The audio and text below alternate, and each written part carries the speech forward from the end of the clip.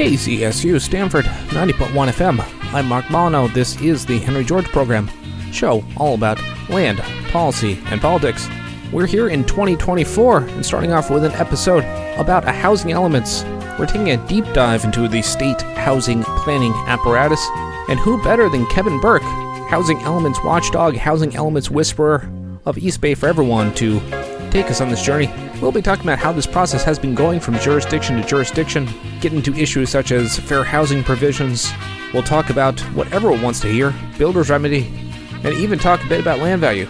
Without further ado, let's just get into it. So, Kevin, thank you so much for being here today. Thank you so much for having me. I'm excited to be here. Yeah, so this is not the first time we've talked about housing elements. We've talked about housing elements has been incubated, a lot of the RENA back process, some of the, watchdogging down in Southern California. But, it's a big issue. I think it's worth going back to this well again and again because it's an interesting example of state planning. What is California trying to do to make housing happen? And two, there's been a lot of interesting, updates, both as far as kind of just what's happening in Northern California, and builder's remedy wasn't even a thing, a year and change ago. So I guess just introduce yourself and talk a little bit what got you, I guess maybe specifically into the world of housing elements. Yeah. So professionally, I work as a software engineer, and I guess I got interested in sort of housing both through, it just seems like a lot of the issues in this area kind of boil down to the housing problems, both personally, like my friends and family can't afford to live in the Bay Area, and kind of from a public policy perspective, it just makes every problem so much harder if you can't hire middle income workers because they can't afford to live here. So and then going to meetings in San Francisco and realizing the crazy things that people were saying at public hearings. But how I got interested in housing elements specifically is I thought they were a really useful lever for shaping public policy and sort of influencing public policy because the penalties for not having a compliant housing element are pretty severe. So cities are paying a lot of attention to it and the state's paying a lot of attention to it. And there aren't a lot of opportunities to personally be able to add, hundreds to thousands of housing units, or, not that you're directly building them, but changing zoning in such a way to make those units possible to build. If you were going to do that directly financially, you'd need, tens of hundreds of millions of dollars. So that's a pretty neat way, I think, to have a lot of impact on housing in California is how I saw the opportunity. Yeah. So what's the 30-second for people who may not be familiar? What's your elevator pitch for housing elements 101? Yeah. So every 8 years, the state requires every jurisdiction in the state to show that it has basically the capacity to add a set number of new homes. And so this number changes for each city and county. But basically, the city needs to show that it has the capacity and that it has sites where people are going to build those. And so the problem is that cities are not really interested or incentivized to try very hard at this. And so that's where kind of, if you're an advocate, if you can point out the flaws in cities' plans, you can force them to submit better plans and actually have a more realistic chance of getting the housing built in the numbers that they tell the state that are actually going to get built. And to clarify, this isn't new. It was rolled out like 1980 or so. I'd be curious, what was the first cycle? Like, what was the motivation? Because it's weird that they made these happen. You must have a housing element, but then they just kind of, it was honor system. It's like, oh, dude, just have fun out there because they didn't matter at all for, better part of 30 years. Yeah, absolutely. I think it's kind of this weird. So this is the sixth, we're going through the sixth cycle, which depending on where you are is like starting in 2022, 23 and ending in 2030, 2031. But there's kind of this weird like kabuki theater where the state doesn't want to like directly say that it's trying to like build housing or like add housing.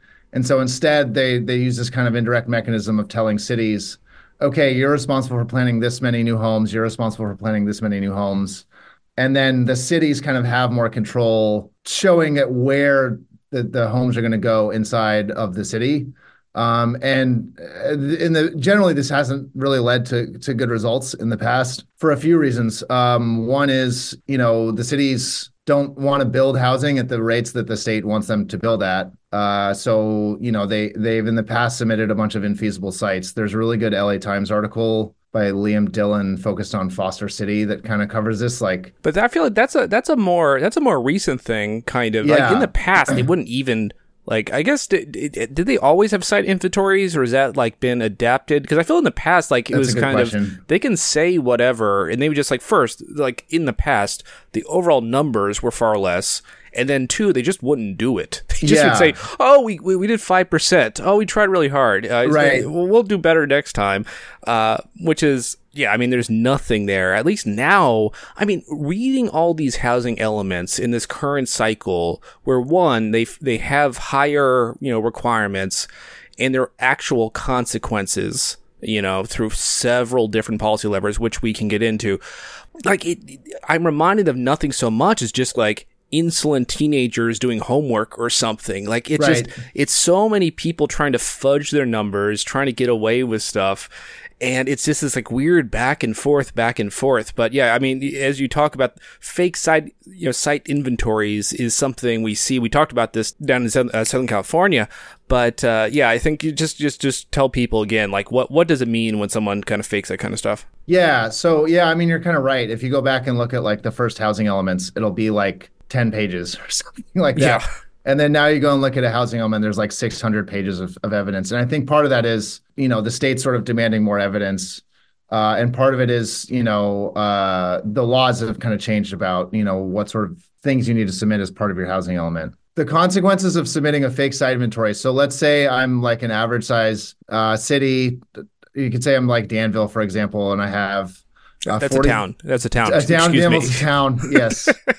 And I have 40,000 residents, and I've been asked to add 2,000 new homes by 2031. And so I might allocate those to a bunch of different sites in my town and say, this site is going to build 200 apartments, and this site is going to build 50 apartments, and this site is going to build 10 apartments or whatever, and we're going to add this many ADUs, and all of those together kind of add to 2,000 plus. Plus, you're supposed to add a little bit of buffer because, accidents happen, but and the buffer is entirely insufficient, but that's another story. So the issue is if you submit fake sites, basically you're getting away with a lower sites inventory, than otherwise you would be submitting, right? If half of that inventory is on fake sites, then realistically you're looking at adding about 1,000 homes instead of 2,000. So the game for advocates is to try to disqualify as many sites as possible. In order to sort of try to concentrate higher levels of development on the feasible sites. And that can take increasing, base densities or sort of triggering rezonings on feasible sites. So for example, in Lafayette, they were trying to count their BART parking lot in their sites inventory. And our argument was, essentially around the site is not on BART's plan for sort of where they're building housing in the next decade. And also it has a contract with a solar panel developer. There's solar panels on top of the site where they'd have to pay $3 million or something to get out of that contract. And so we were successful at basically disqualifying that site. And they were counting on 800 units on that site. So as a result of that, they had to reallocate those units to other sites in Lafayette and increase the base densities there. Yeah, it'd be nice if Burke could move quicker and redevelop all their parking lots. But as we see in North Berkeley, it's unfortunately a slow process. But yeah, mostly, it seems like it's mostly a probabilities game. In the past, I think you basically, for at least cycles in the past, as long as you get your numbers up, they rubber stamp it. But now it's you have to multiply every one by what's the probability. And if it's something is a 95%, yeah, that's basically a 1-for-1. But you could have everything from oh yeah, flip a coin, and then you have to have twice as many. But if you find really, really dubious ones that just won't happen, yeah, that should be discounted essentially to 0% or close to it. I noticed here, you were talking with unincorporated Contra Costa County, and you, your letter was recommending, because they need about 8,000 units, and you were recommending 40,000 or so, basically a 5-time multiplier. Is that Like that's a basically giving a 20% probability. Is that do you think a realistic, or is this had to do with these specific context Well, of, it depends realistic in what or are you just sense. making a maximalist demand just because it's Yeah, better to ask more? if you go back and look at, like, for example, in the last housing elements, and people have actually done these, and there are various kind of tools online that you can look at that sort of show this. But I mean, it's about that percentage, right? Which is about 20%, where you say, in the fifth cycle, if you said a site was going to turn into housing, maybe about 20% of the time it did. So big Uh, cities, small cities, suburbs, that's just core, like, it's I mean, 20% is that's, pretty good across the board. yeah. I mean, the other thing that you see a lot of times is that sites that aren't on the inventory become housing, because this is Yeah, kind of like an imperfect exercise. sure. And so HCD, so their guidelines are basically like assume an 85% conversion ratio or like 15% buffer.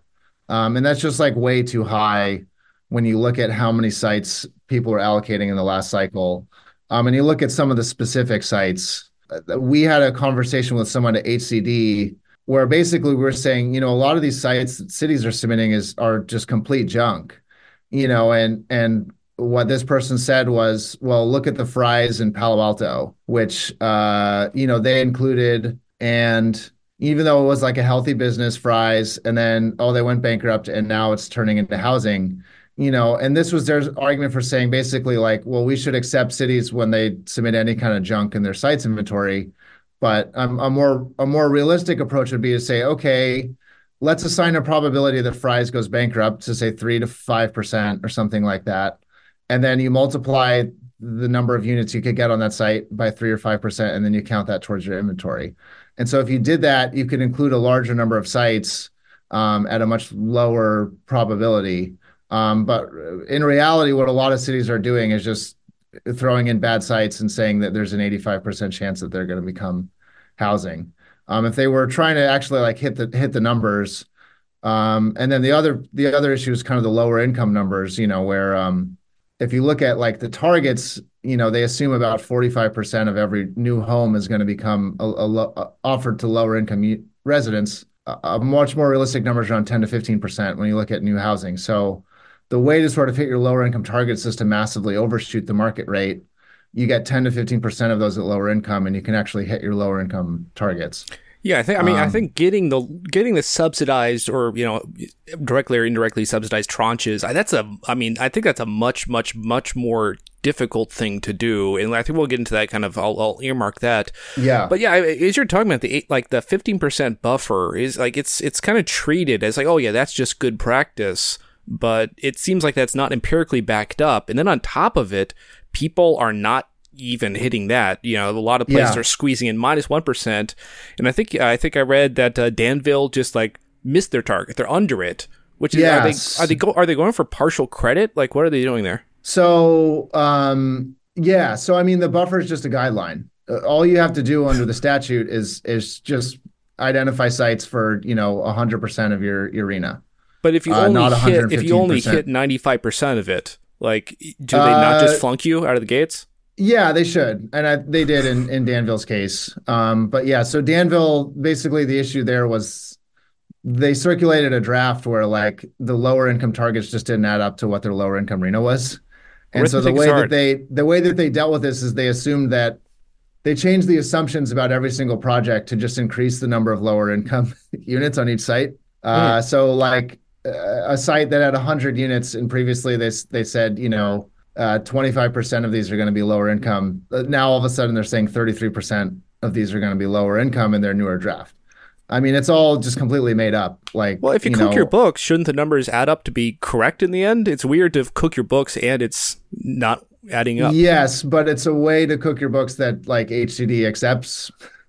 Okay. Well, I don't understand why they couldn't actually hit their total. Like, so, it seems like if you're just lying, it shouldn't be hard to. Yeah, I mean, so anyone's site, in theory, a lower income housing developer could buy it and develop low income housing.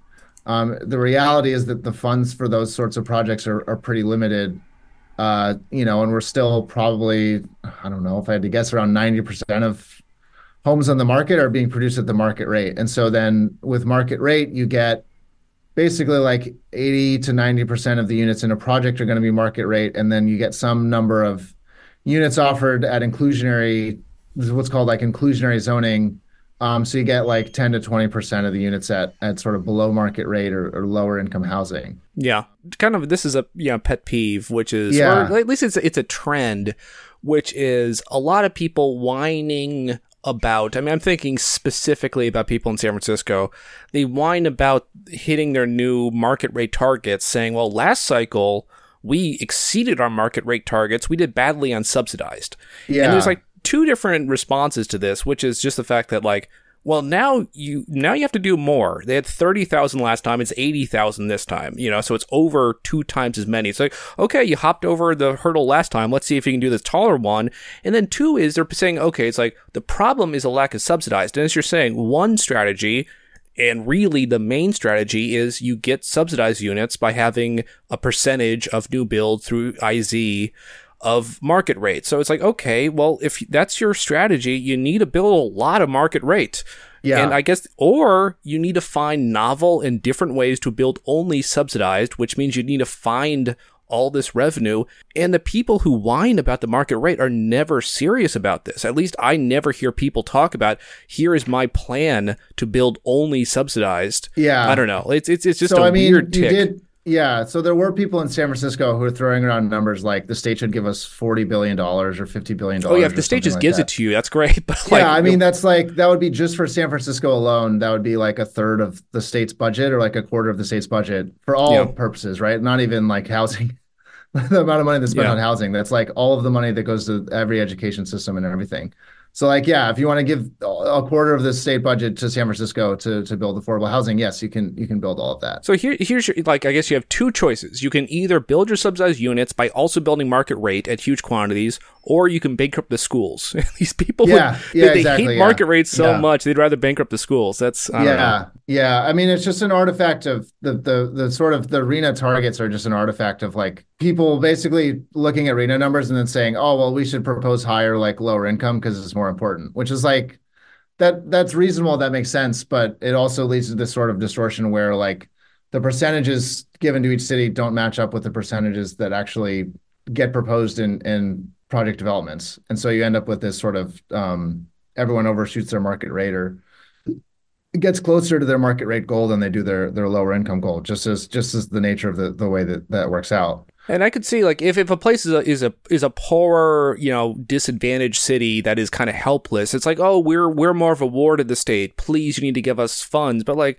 San Francisco is a rich city. Oh yeah, the fact, like, and the thing too, I hear this the most of like, San Francisco gets my hackles up, but Beverly Hills claims this, and I say again and again, you're rich. You can, if you really care about subsidized units so much, you can raise the revenue and build it, but you don't. Like, I don't know. Like, it's just like this weird, simultaneous helplessness, but like just unserious. I mean, I don't know. I mean, I think the cynical read is just, this is just a bunch of, creating a distraction, to say why you can't just build new housing. And I mean, I think that's the correct read, but I don't know. Yeah. I mean, yeah. So one of the sort of most promising legislative fixes to come out of sort of working on this has just been, I feel like the most effective would just be to triple or quadruple the market rate RHNA.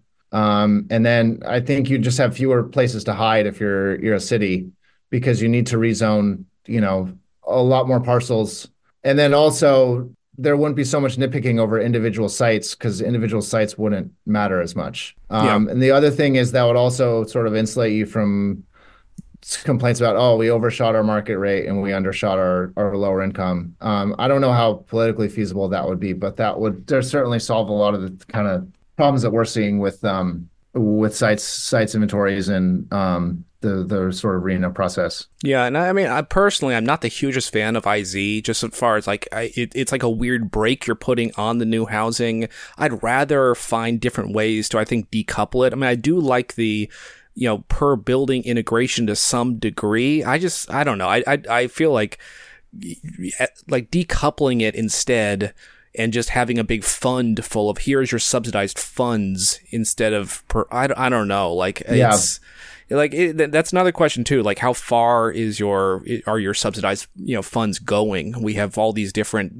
countywide measures, but the money doesn't go that far due to different Yeah. reasons. And I Yeah. guess it's good to have, I mean, it's good to have the numbers because it's like a target for number of units, which is the important part. But like, if you're just failing at doing it, unlike the market rate, there aren't the same penalties. But I don't Yeah. know. It's tough. I mean, it's a historically big problem. How do you build subsidized units in big quantities? And it's not easy. Yeah, I mean, the other issue that people don't really talk about is that it sort of shifts enforcement to all of these different apartment owners. If I have, for example, a 10-unit subdivision, which I live in Walnut Creek, and there are a fair number of these. So now you're doing one unit at below market rates, and so now you need to be responsible for income verification and policing and making sure that this person isn't like renting out the unit. And I mean, you've seen even in San Francisco, which in theory has the resources to do something like this. A lot of their subsidized units are just vacant because of various sort of difficulties with administering the program. And look, how do you get on? Like, do you have a billion different queues? A lot of times you Yeah. do. It's like if you're looking for affordable housing, it's like first you need to find out like how does this work? And then like what are the million pieces of paperwork I need to do to apply for a million queues and then wait for 7 years at least? I don't know. It's like I don't think you can look at the end like this is good for people. And I'd say like the people who actually are, like look at our politician class. How many people are living in deed restricted subsidized units? Essentially zero. And I think it's a sign that like we consider it, oh, it's housing for others, I think we had more people who actually deal with these headaches. We probably would remedy some of these headaches, but it's kind of a tangent here. Yeah. I mean, so here's the big thing. I mean,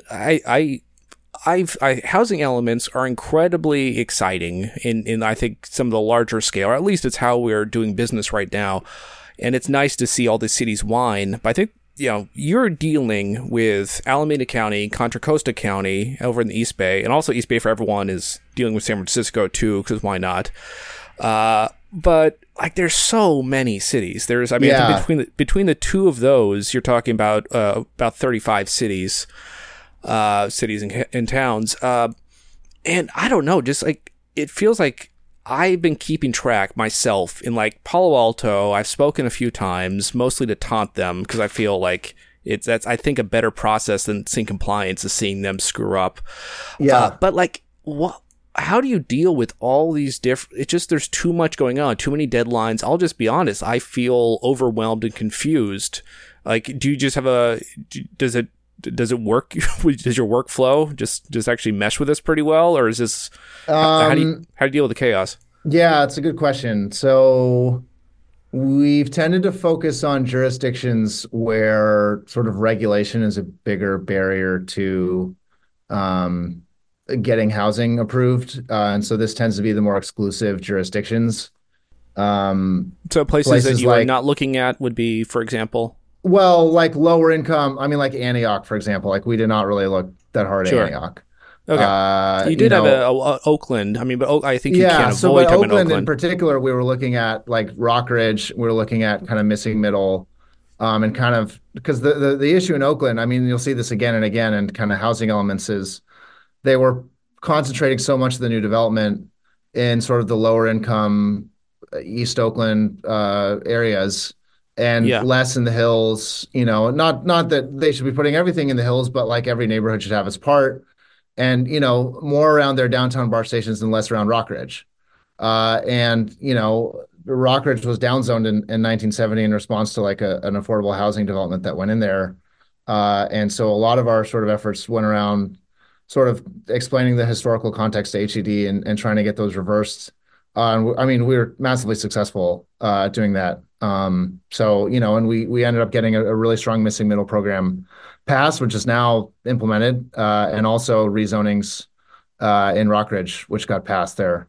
And then in Contra Costa County, it's a lot of the housing, a lot of the cities on the 680-24 corridor. So like Orinda, Lafayette, Walnut Creek, and then unincorporated Contra Costa County, which is Alamo, and pockets throughout. And and Danville have kind of been the cities that I've been focusing on in particular.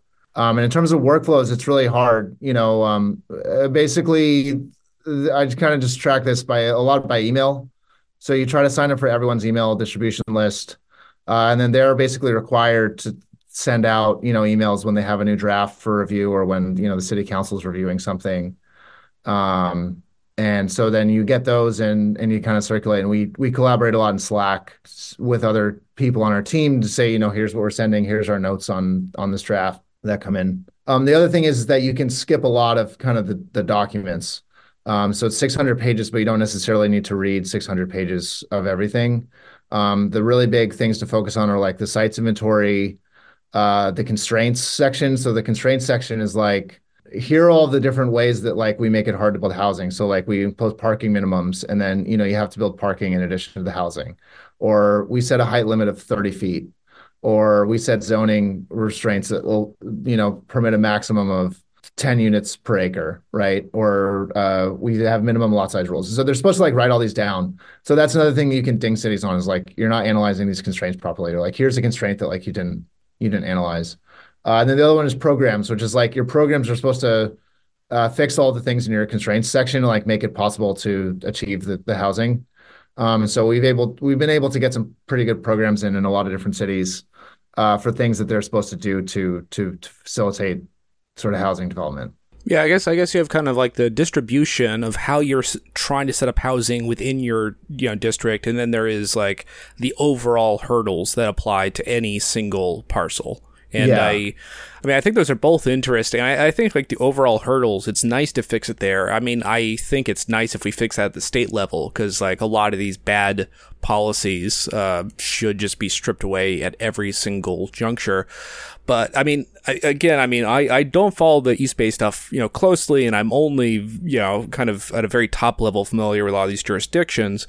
But I guess my main experience is Palo Alto, and I can see these sins come again and Yeah. again. For example, I think this is probably a running trend in most places. You talk about where are you going to put your new housing? And to me, like if I were the god of, doing this in Palo Alto, I would say around the two Caltrain stations. Yeah. It should look like Hong Kong. It should go very, very, very, very tall. And they've done something in their downtown on University, but on their other one, there is a place like Old Palo Alto. I used to live in the ADU there, and it's, old bungalows, small little things. They're all, really expensive now, obviously. And they didn't touch this at all. Like, Yeah. this is a walk from a Caltrain station, and they say, oh, we're looking for new sites. This doesn't get touched. Instead, they put sites up by the highway on like farm industrial sites. They're looking to like tear down retail centers. They're looking in like, I feel like to me, it's not like I feel like, oh, we need to preserve all retail centers as it is in, places, like they're looking like, oh, we're going to tear down the McDonald's on Page Mill. It's like, Yeah. it seems to be like that people eat there. Like I would rather tear down a bunch of, and make dense a bunch more residential areas, but places in my experience, they don't touch the residential areas. Yeah. And is that a pattern that you see in most of these places, Oh, or yeah. are places, Yeah. or any places actually touch the residential centers? Yeah, absolutely. It's absolutely a pattern. And it's really unfortunate. I mean, it's just very kind of silly, is that when you see kind of these big bills come out like Senate Bill 50, which would have rezoned everything around transit kind of by right. Yeah. And the pushback from all these cities is local control. We know best where housing should go.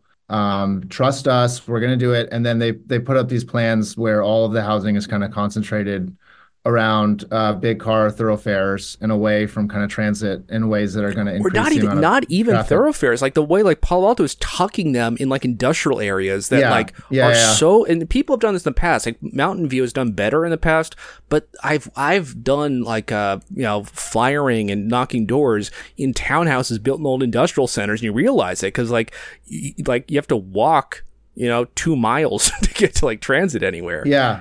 So, I mean, the explicit guidance that Danville Town Council gave staff at the start of this process was keep everything away from single family zones. And that was kind of their overarching consideration in where to kind of identify new sites. But yeah, you see this just again and again, like in Contra Costa County.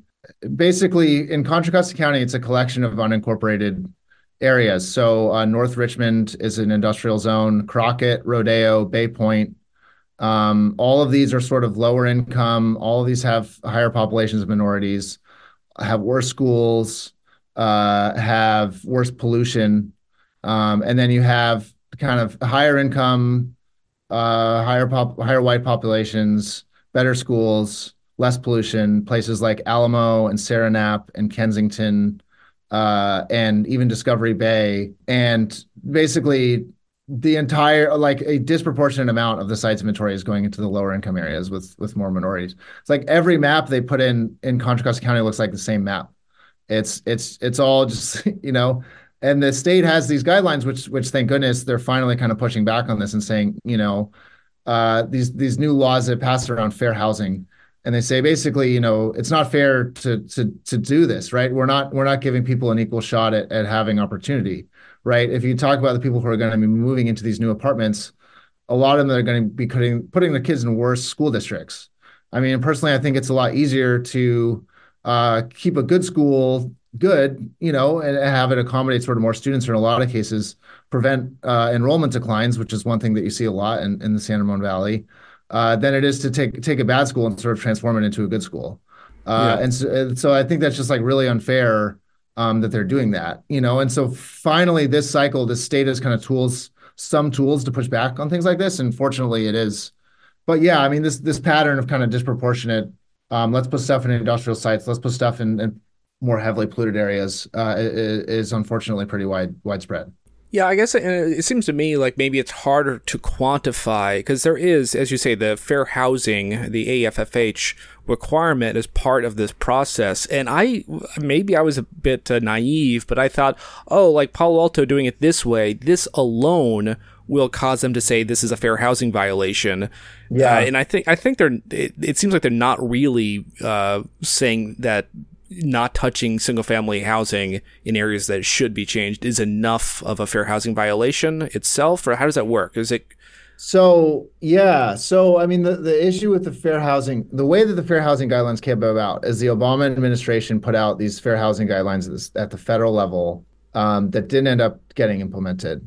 And so someone took those and said, well, we can just implement these in California. So then they basically adopted those for California, passed it, signed into law. And there's a lot of good stuff in there. Like you're supposed to analyze sort of like patterns of access, historical segregation, things that have led to segregation. Like in Lafayette, for example, the town was 99% white in 1960, and 13,000 people moved to Lafayette between 1960 and 1970. And it was 99% white in 1970. So, they've never had a similar number of people move. So, I mean, you're looking at like huge numbers of white residents at a time when segregation was through a number of formal and informal methods, enforced in Lafayette. It would be harder to get a loan if you were a black person in Lafayette. Your realtor probably wouldn't even show you houses, not to mention a lot of these homes and subdivisions might have had something in the CC&Rs that says you can't sell this house to a black person. And in 1968, they voted to incorporate. In 1974, they passed a general plan that reduced the density on a ton of different sites in Lafayette. And so this is kind of the context. And today it's like an 80% white suburb.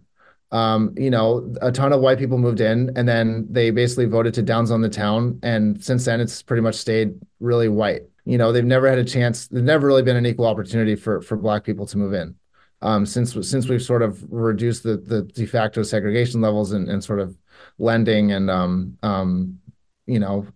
showing people apartments and home sales. And so this is the thing that they're trying to reverse. This is the thing that cities are supposed to analyze.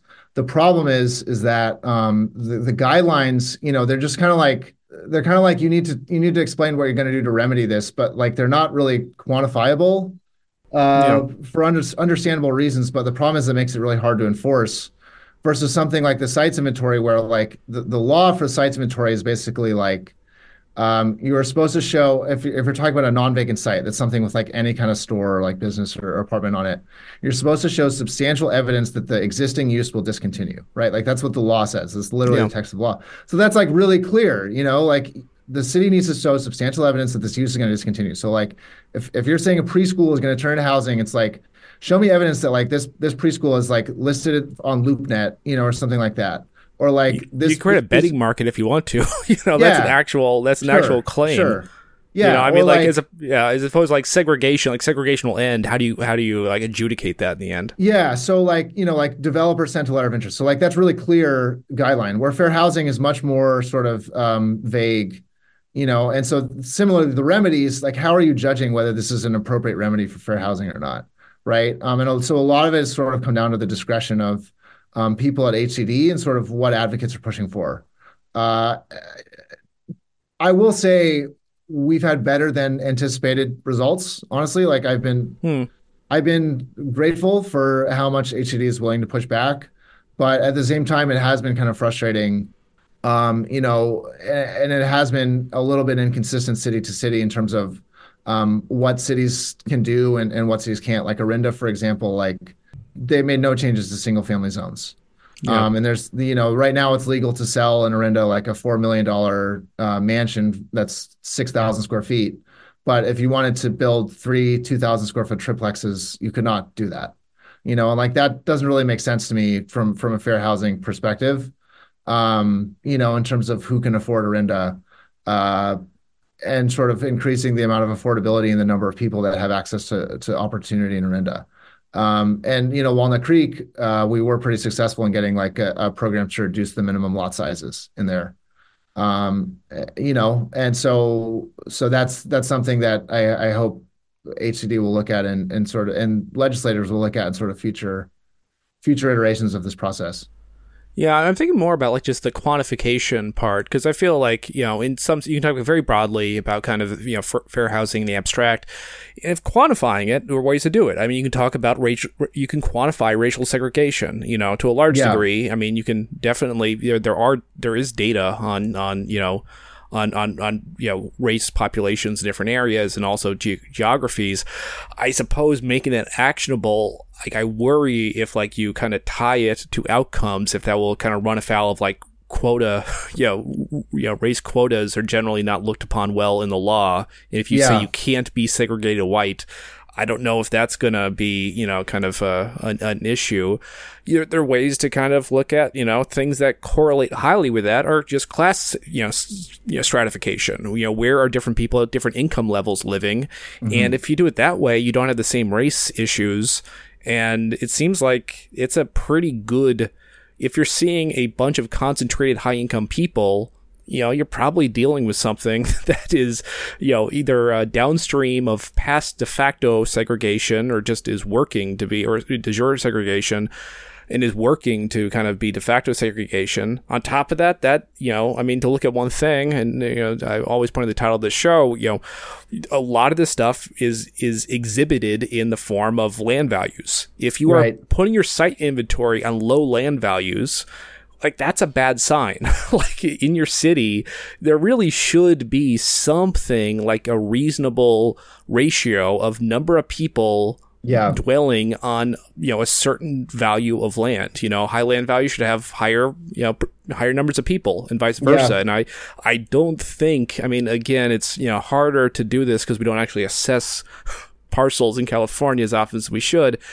But like, I think we probably could look at that and kind of say like, it's give a score, I mean, I'm just kind of looking Yeah. at ways you can kind of, give Yeah. objective grades. Exactly. Yeah. So, I mean, we've proposed in Contra Costa County, for example, like a number of tests that we think are reasonable for sort of evaluating fair housing. The mixed use densities in the higher income areas, are they equal to the mixed use densities in the lower income areas, right? Or do you have like, for example, if you're proposing 100 units an acre in Bay Point, you should be proposing 100 units an acre in Alamo. Yeah. Single family rezones. So what densities, basically like the way that this works is when Contra Costa County was first built, like all of Alamo and Danville was zoned for agricultural, with a minimum half acre lot size. And so then later that was turned into basically like what's called the R20 zone, which is like a minimum of 20,000 square foot lot size. And that zone just does not exist in lower income parts of the county at all. And so, I mean, that fact is just like massively unfair. So like you can propose whatever development standards you want for the R20 zone, but just its existence is, Well, is where are the unfair because gentleman farmers supposed to live in the low-income places, right, you it know? just does not exist in Crockett, right? There's no Yeah. R20 zone in Crockett or Rodeo or North Richmond. And so, I mean, what we're saying is like, if you're sort of going to rezone these lower income areas for 7 to 17 units per acre, which is a pretty common single family rezoning that they're doing now in these lower income communities, you should also be identifying similar numbers in the higher income communities and rezoning those for 7 to 17 units an acre. I Um, do wonder, this is kind of a question, which is looking at different areas. I mean, I can make examples in the peninsula, compare yeah, Palo Alto, Los Altos Hills, but I'm guessing if you compare, like, you know, Rock Ridge to Alamo, I mean, I might be off base here, but Danville's kind of, I think, on the same target. Like, what is the difference between, well, like, kind of city core transit connected areas and bedroom communities, which are kind of badly sited? Some places are rich, but also they're like distant. And I suppose yeah, if you say, like, if you ask me, should Palo Alto be as dense as Los Altos Hills? I would say it should be denser. Los Altos Hills is, I mean, if you really ask me, I think it should be depopulated. It's like, it's just, you know, rich jerks living in the hills on like giant parcels. yeah, And like, honestly, it's like if you build towers there, it's very hard to get people to the rest of the area, as opposed to it, like literally old Palo Alto is blocks away from Caltrain. That should be where your towers are. I guess that's a question. Is Alamo like a kind of a badly attached, you know, bedroom community, or does yeah. it have connectivity? So it's a good question. I mean, it's funny like how much history I've sort of like learned about this area as a process of doing this, because you really need to understand the history to sort of like figure out why things have happened and sort of where we're in the place that we're in. Most people only So know it because Steph Curry lives there, right? right. Well, he moved Yeah. he moved to Atherton when they moved to San Francisco. Oh yeah, Yeah, because he was part of that whole letter thing yes, too. Yeah, yeah. wow, he hits all the great places. But I mean, Alamo has like tens of black residents in a community of 13,000. So, you know, he and Draymond Green deciding to move there like significantly increased the black population in Alamo, which is really It's funny. unfortunate.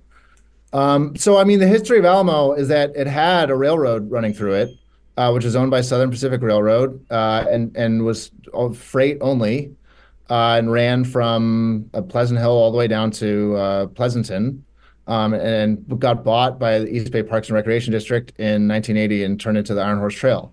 So, I mean, Yeah. there's no reason why you couldn't have ran passenger rail there and set up stations and done everything. And it was also initially targeted by BART, the Highway 680, for heavy rail right down the middle of the freeway there. And then that was opposed by residents of Alamo, residents of Danville, residents of San Ramon, who said we don't want our communities to change and we don't want new development that's going to come from having a BART station in our town. And so that's why those plans were shelved. So I mean, there's kind of like a circular argument here, which is we can't have more density because we don't have good transportation networks.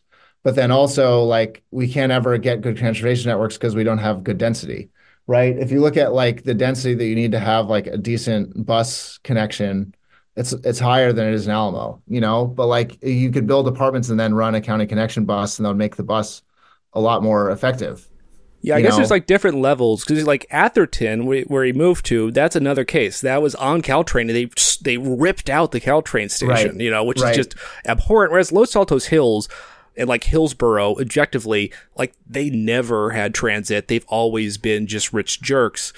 But I'm sure the Iron Horse Trail, it was sold as rail banking, and I'm sure they'll take a withdrawal any day now and actually put rail back in. I'm Right, sure. right. Well, yeah, I mean, so like Walnut Creek, for example, they took the entire right of way and turned it into South Broadway, which is this like really kind of silly one almost 2 mile long road with no left or right exits that duplicates an existing road on South Main. I mean, but the parcel is probably like 50 acres. You know, you could have imagined like a big park space, open space. Yeah. You know, tennis courts, any number of sports fields that you wanted. And instead, they thought, you know, well, the best way to use this former train track right away would be put in a new road and some sound walls. Yeah, I mean that is. I mean, I'll say I do.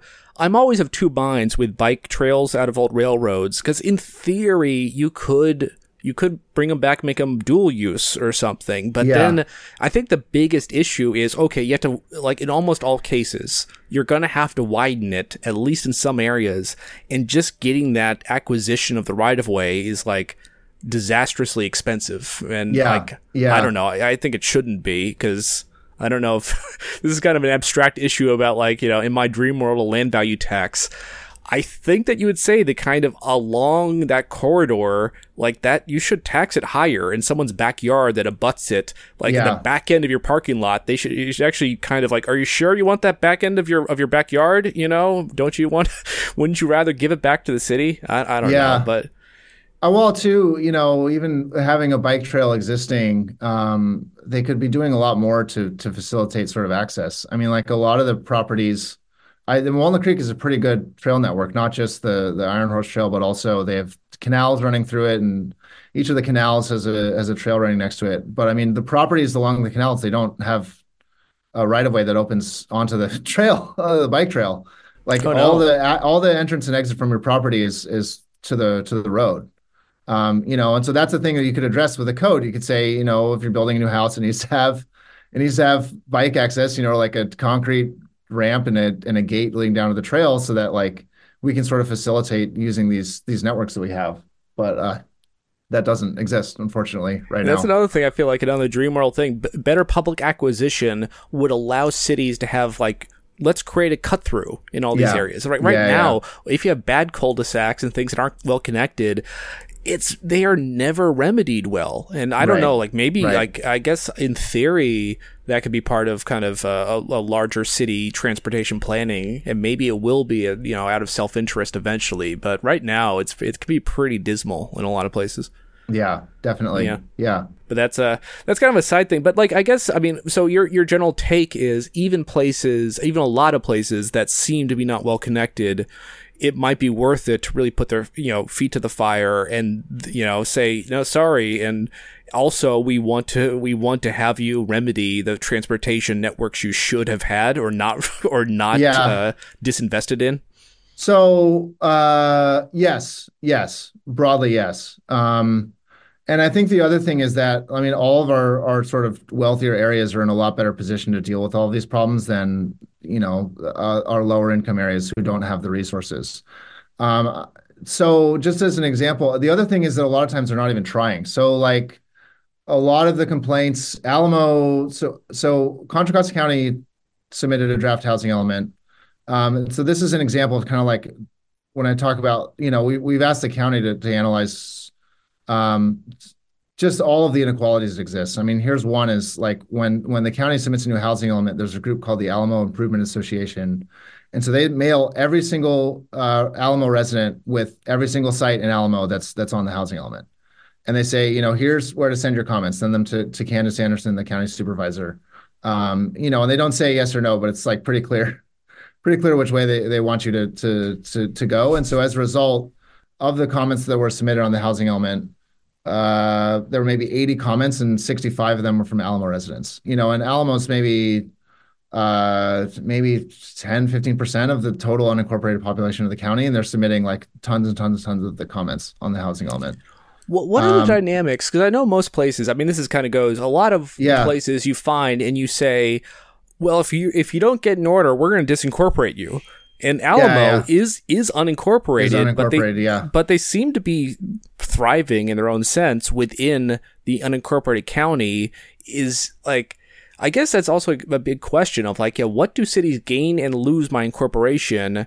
And, what is the, like, they're just apparently still calling the shots, I guess, even though. So, I think the tide's kind of turned a little bit now that each city has kind of like, now that I think the RENA mechanisms are taking into account sort of how wealthy you are, and how sort of jobs rich your communities are and sort of access to transit. I mean, even a place like Danville, when you compare to somewhere like Brentwood, it's so much closer to BART and so much closer to San Francisco that it sort of scores higher, even though if it's, 10, 15 minutes down the freeway.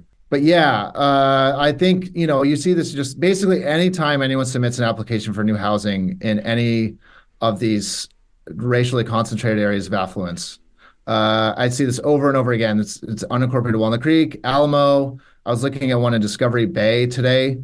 There's just tons of community opposition. Like the people know how to organize to fight these projects. It doesn't even matter what's being proposed.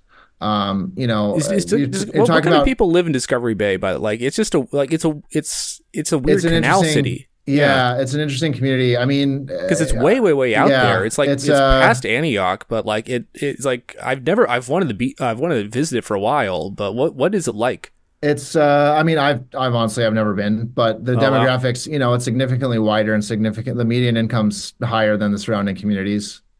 Are there people working like the fire industry, or like is it similar people that like work and live in Walnut Creek, or like I don't understand why you yeah. it's like Walnut Creek is that's too hustling and bustling for me. I need to be out in this Discovery freakish Bay. Discovery Bay. I think the wealthy communities, back to my point of like the wealthy communities, I think have more resources to solve these problems. So Alamo, like a lot of the complaints when you go and like read through all these letters, are school pickup traffic is bad. Specifically around like Rancho Romero Elementary, which is right on like the main kind of thoroughfare through town, which in Alamo is called Danville Boulevard, and then it changes names as you go to different towns. And then you go and look at it, and you look at like how people are getting to school, and it's 80, probably I'd say 80 to 95% is like individual parents dropping off their kids in a car. Yeah, people, I mean, that's the thing people point to. They do like overhead photos. This is a new thing where people like have a weird caravan of single family, like it's a drive-through for dropping off your kids. And like that didn't exist decades ago. It's weird. So I mean, no wonder you're upset about traffic is because you have this incredibly walkable, bikeable location. It steps from the Iron Horse Trail. And 80 to 95% of parents are doing pickups every day in a car, which means that the traffic is going on to, adjacent side streets, and it's going onto the main thoroughfare. And it's like every day, 3 o'clock and 8 o'clock in the morning is kind of a disaster. And then you say, well, what are you actually doing to mitigate this? And the answer is nothing. Like the county's doing nothing. They say it's the school district's fault. The school district is doing nothing. They say that everything outside of the school facility is the county's fault. And I mean, if you look at, for example, it's funny to mention Palo Alto, but if you look at Palo Alto, like they have an amazing program for this. And they've been focusing for decades now on safe routes to school and investing in making sure that it's safe for every kid to get to school. And as a result, the mode share for private auto in Palo Alto is under 50%. So that means that more than 50% of all kids at every single level at elementary school are walking or biking or taking the bus or carpooling to get to school. I will say, like, it's good, but also bleak to mention that because Palo Alto is still so car-brained that, like, they're talking about one of, because they need to redo all the Caltrain crossings. This is really off topic, but I just want to very briefly, Churchill is, cuts through Caltrain. So it's either they have to just cut it off. They can make it bike only, pedestrian only. They could just cut it entirely. Or they could build a very expensive car tunnel. And people are saying, we need the car tunnel because if we don't have this, everyone's going to have to drive so much further to drop their kids off of school. And it's you actually have, everyone should be able to walk to school in Palo Alto. Like that's absurd, but people are still car brained. We're getting late in the episode, but let's, I think, I just kind of want to talk about what everyone wants to talk about. The sexiest part of all is Builder's Remedy. I guess Builder's Remedy is when you miss your deadlines. Question one, are all the deadlines closed in Northern California? I can't really keep track of, like where everyone is. And also, what is a deadline versus what is an extension versus like, what is the status of everywhere you've been seeing? I guess you can talk about your places, but are most of them either failed or flunked at this point or, passed or flunked? Yeah, it's a good question. So I think about half of the jurisdictions are in compliance and half of them are not. Okay. And so, I mean, it's not just, if you're not in compliance, it's not just Builder's Remedy. There's also a number of grants that are tied to sort of housing element compliance. And those are grants for affordable housing and grants for transportation. So for example, MTC, which is kind of the Bay Area overwhelming transportation authority, had some grant money to give out. Walnut Creek applied for and got $7 million worth of grants from MTC that relied on the city having a compliant housing element by December 31. And so they got that, but, I was kind of pressing people starting in January of this year and saying, we need to be trying harder to hit this deadline. I live in Walnut Creek, which is why I'm saying Yeah. we, but I don't think we're on pace to hit this right now. And finally, after a lot of teeth pulling, we kind of got something that was successful. But yeah, Withholding funds for affordable housing seems like really unlikely to upset the people who are segregationists living in rich neighborhoods. right, But transportation funds, I could see how that does that actually motivate people in your experience. Yeah, I mean, it's to an extent. I think to an extent, I think the builder's remedy is sort of the bigger penalty. I think, It uh, certainly seems to be scaring yeah. people. It scares the worst people in ways that I appreciate, as opposed to the other stuff. So we've seen some people are kind of quiet about their builder's remedy stuff, and you see a lot of things where people are submitting basically like a one-page sheet of paper that says, "Here's my proposed builder's remedy project," and then once you submit that, you have basically 6 months to submit an actual application. And so people are submitting a thing that says, "Here's my, I'm just doing this to like vest my developers' rights," which is like, even if you get into compliance, I still have this valid application from when you're out of compliance. And then you have 6 months from that date to actually go forward and pay all the fees and submit actual renderings and plans and everything else that you need to do to get a permit. Yes, so that's a question I have. Just I mean, let's go back and just very quickly, 30 seconds, builder's remedy, go. Just explain Yeah. what it is. So the builder's remedy is if you don't have a compliant housing element, the law says anyone can submit an application of any density on any residential parcel in your city as long as 20% of the units are affordable to people making lower incomes. You can build whatever you want. And so in theory, this should pave the way for kind of like towers in places where there's high demand that's being constrained by the zoning. In practice, developers are kind of herd animals, and a lot of them are kind of are scared of retribution, and are scared of political blowback, or they live in a community and they don't want sort of blowback, or they think that staff has significant power to sort of hurt their other applications, or slow down their other applications through sort of exercising their own discretion. And so they're kind of been reluctant to use this in a lot of ways. People have always said it. Developers are too pro-social. They're not antagonistic enough. Yeah.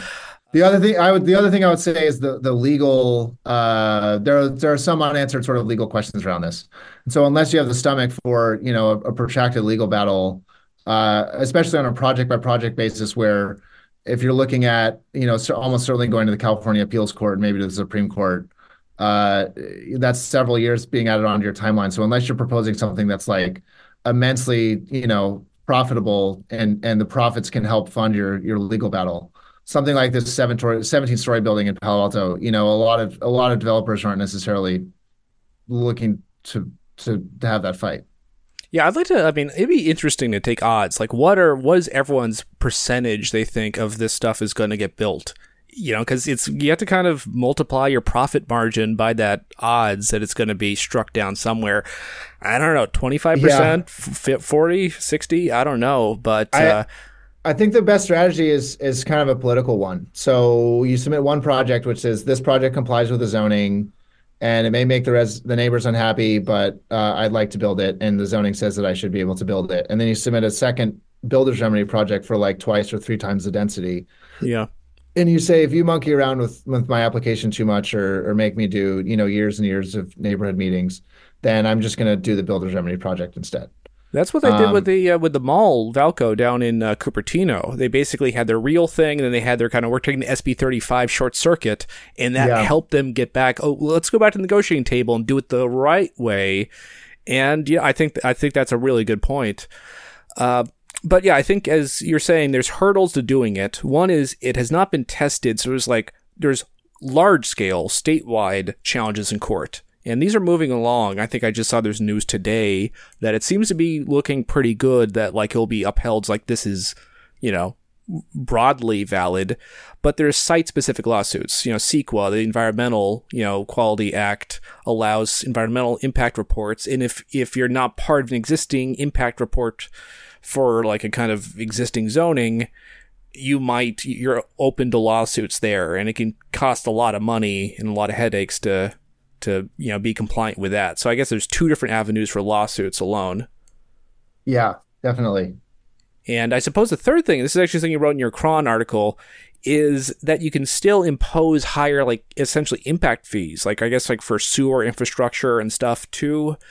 And I guess, like, it kind of surprises me, because it feels like, how do people not, like, exploit that and just impose, like, arbitrary impact fees to kind of stop it? I guess, is there, like, does this have to be compliant with actually some sort of standard for infrastructure impact fees for sewers, etc.? Or, like, Yeah. it seems like that's actually kind of dangerous.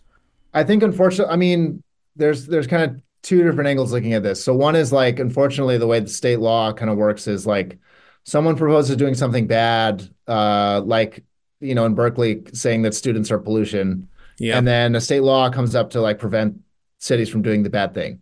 And you saw this again and again with ADUs. But kind of there aren't enough sort of builder's remedy cases or sort of established kind of law to fix the bad thing.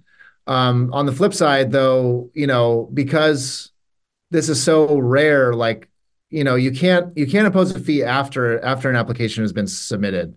Yeah. So, and because like Atherton, for example, doesn't have like a multifamily zone, they might not have thought to like write down, here are impact fees for multifamily apartments because multifamily apartments That's are illegal in our town. Oh yeah, so it's more it if you have stuff on the books, you can throw it at them, but it'll be very suspicious and difficult to get away with if you have a new impact fee or Right. something. It's not legal to do that after you submit an application, right? It's kind of like the double jeopardy thing or whatever, right? Where like you can't invent a crime That's for someone okay, to be accused of after the fact, I was wondering that has that effects like with existing like laws too. For example, like let's look like SB 330, if like no net loss, like it seems like, well, that's essentially an impact fee for, working off a parcel, or like, you can't, just it's not an open slate. There are certain regulations, but those are already on the books.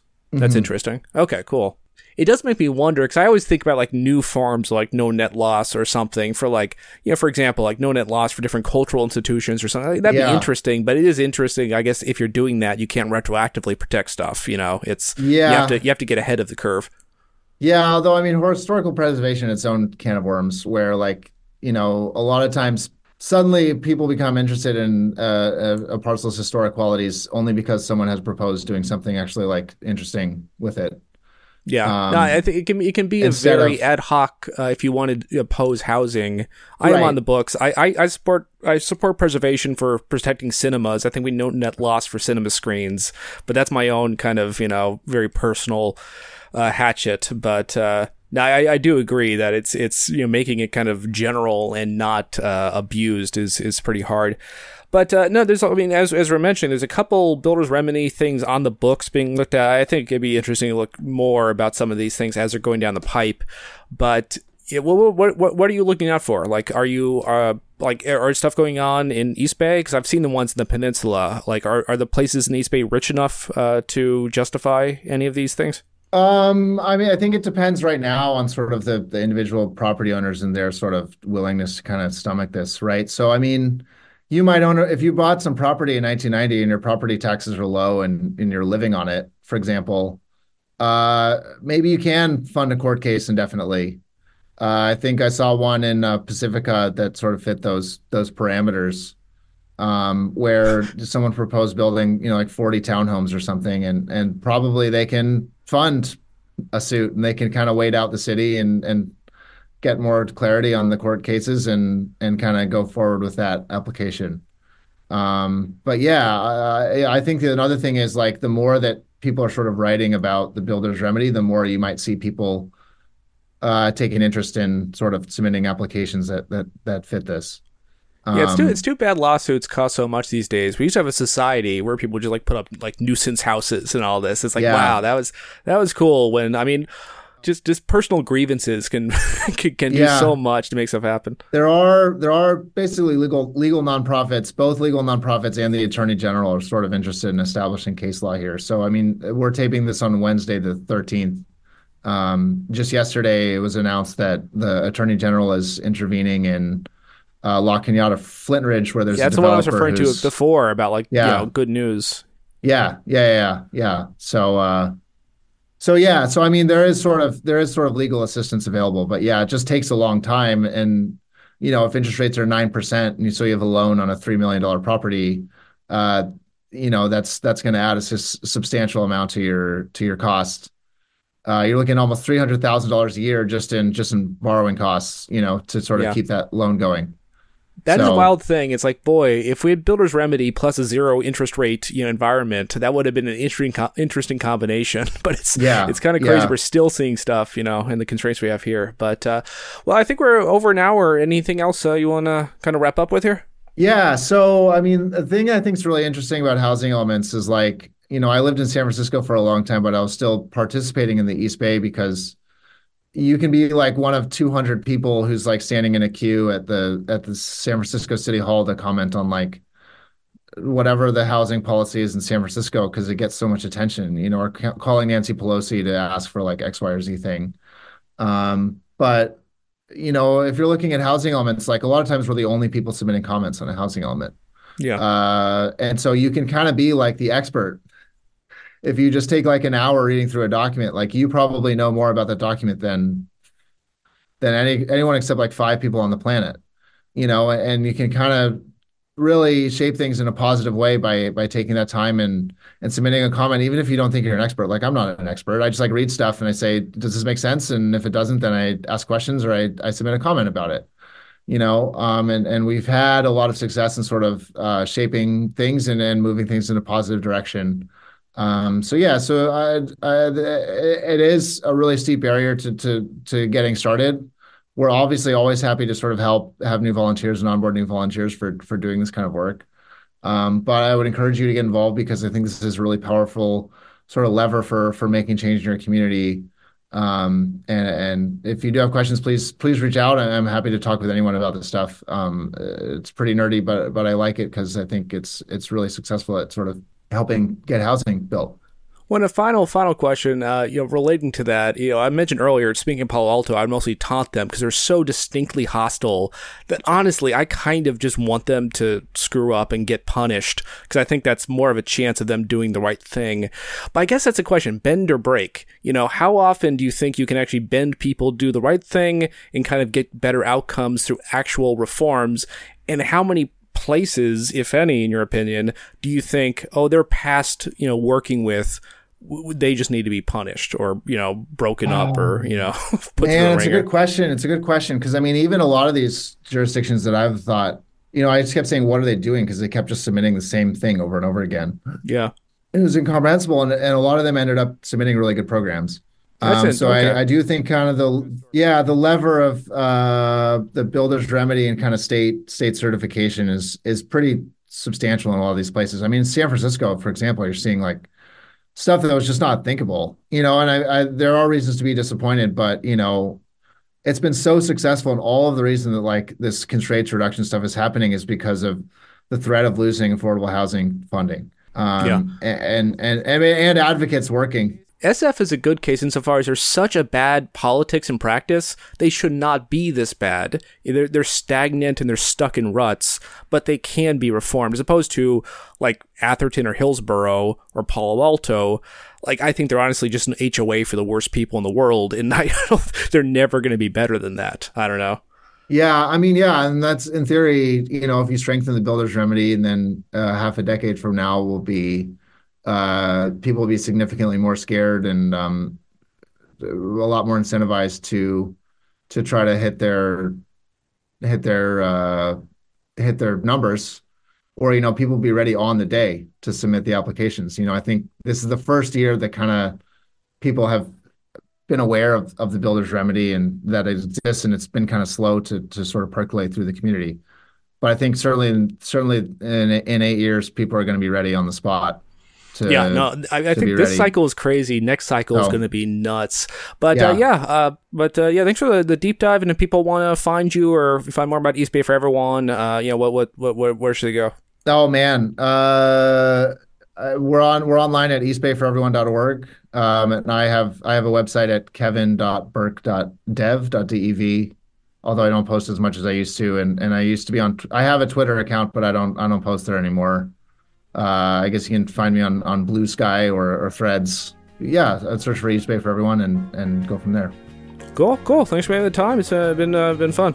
Absolutely. It's been a real pleasure. Thank you, Mark. This is a lot of fun. Cool. We have been talking to Kevin Burke all about housing elements and much more.